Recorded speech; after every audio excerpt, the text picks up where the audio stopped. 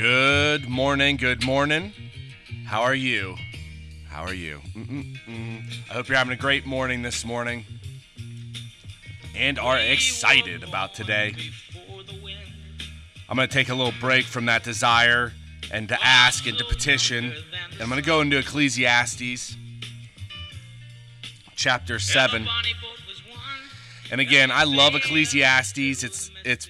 There's two books that I love, Proverbs and Ecclesiastes, because you can take little nuggets of information and just apply them throughout the day or apply them in your life, and usually it'll hit some part of you that's going on, that you have going on in your life that you can at least address.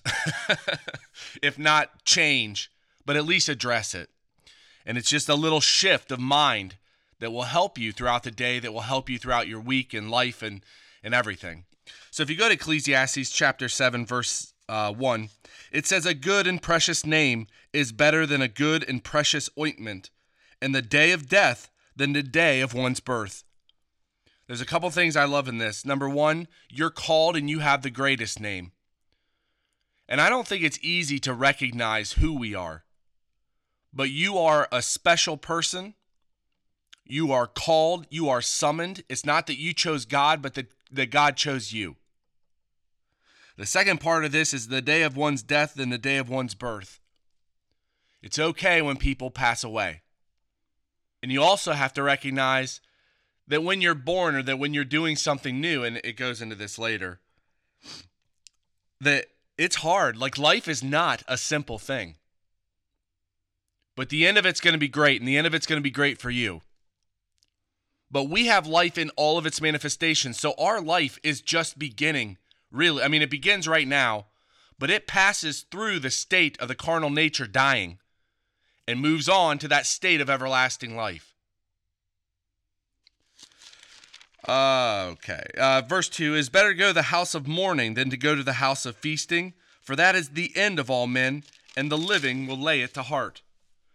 Verse 3, sorrow is better than laughter, and this is the vexation of unmerited treatment, of grief. The vexation that happens when when the treatment you're being given or that's being given to you is unmerited, it's better than laughter, for by the sadness of the countenance or the face or your presence, the heart is made better, and that's causatively well. If you're going through a struggle and you feel like you're being vexed unmeritedly, if that's even a word, recognize it's going to be good and it's good for you.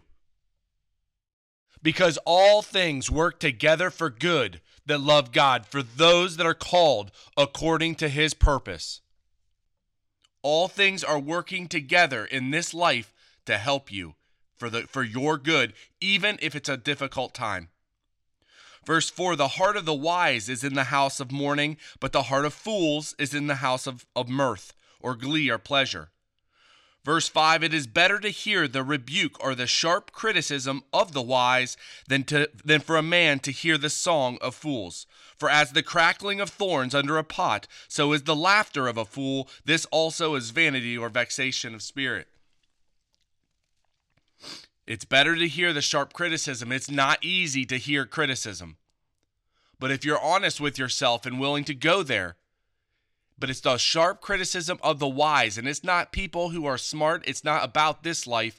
It's about the wisdom of Jesus Christ. It's about those that have it together through the prism of God.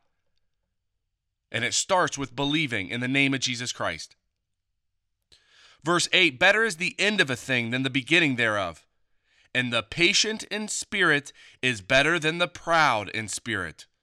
Recognize that if you start something, it's going to be pretty difficult, but the end is better. Better is the end of a thing. And those that are passing away, they had a good life. We just put down one of our dogs. Well, it's my grandpa's dog. Man, that thing had a good life. Don't live in mourning. Be blessed by the situation. Be blessed that God gave you the time with that person or that thing, and move on. I'm going to jump around now. I'm going to do a couple of my favorite verses in here, and then I'm going to stop. I love this one. If you go to verse 10, Say not thou, what is the cause that the former days were better than these? For thou dost not inquire wisely concerning this. Don't look back on your life and wonder why it was good. Better is the sight of the eyes. Stay focused on now and today, and then the wandering of the desire. Set a course and stay on that course. Don't look back. Don't keep going back. For it's not wise to do it. And it's not me saying it, it's God. And if you do that and you find yourself doing that, you have to change what you do. You have to change your actions in order to align with what the Word says if you want to change your life for the better, however that is. In the day of prosperity, be joyful, but in the day of adversity, consider, God also hath set the one or fashioned the one side by side or over against each other to the end or for the reason that man should find nothing past him. There's good days coupled with bad days. And if you find yourself in a bad day, just recognize this is part of life. But all of it is about finding God. And I want to finish with this. If you go down to verse 18, it is good that thou shouldest take hold of this. Yea, also from this withdraw not thine hand. For he that feareth or has reverential awe to God shall come forth of them all. You're a son of God. You're going to walk. You're going to come forth. You're going to win.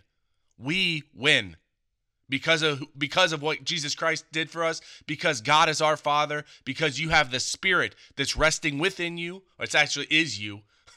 But you have the Spirit, you are born new, and you're going to win no matter what's going on. Stay focused on what's important. Always pray to God in the name of Jesus Christ with your specific prayers. Have yourself a blessed day. Let God show you what makes you blessed. And I will talk to you tomorrow.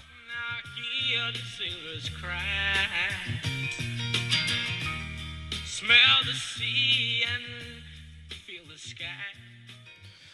Well, Heavenly Father, I thank you for today. I pray that you just show me how to manage everything that's going on and the people that are being managed, that they're blessed and that we can knock out all this stuff, and that also we have enough.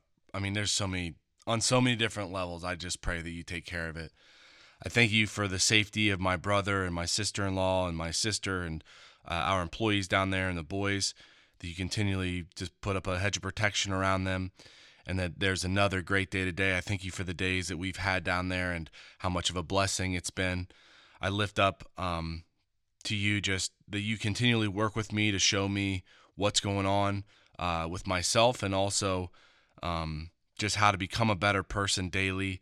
And I just thank you so much for each and every one of your believers, that you take care of them. If there's anything that they need to ask for, you put that on their heart. And ultimately, I thank you for Jesus Christ and what he did for us, that we could have this relationship and we can go to you in all things. So I lift up everything to you in the name of my Lord and Savior, Christ Jesus.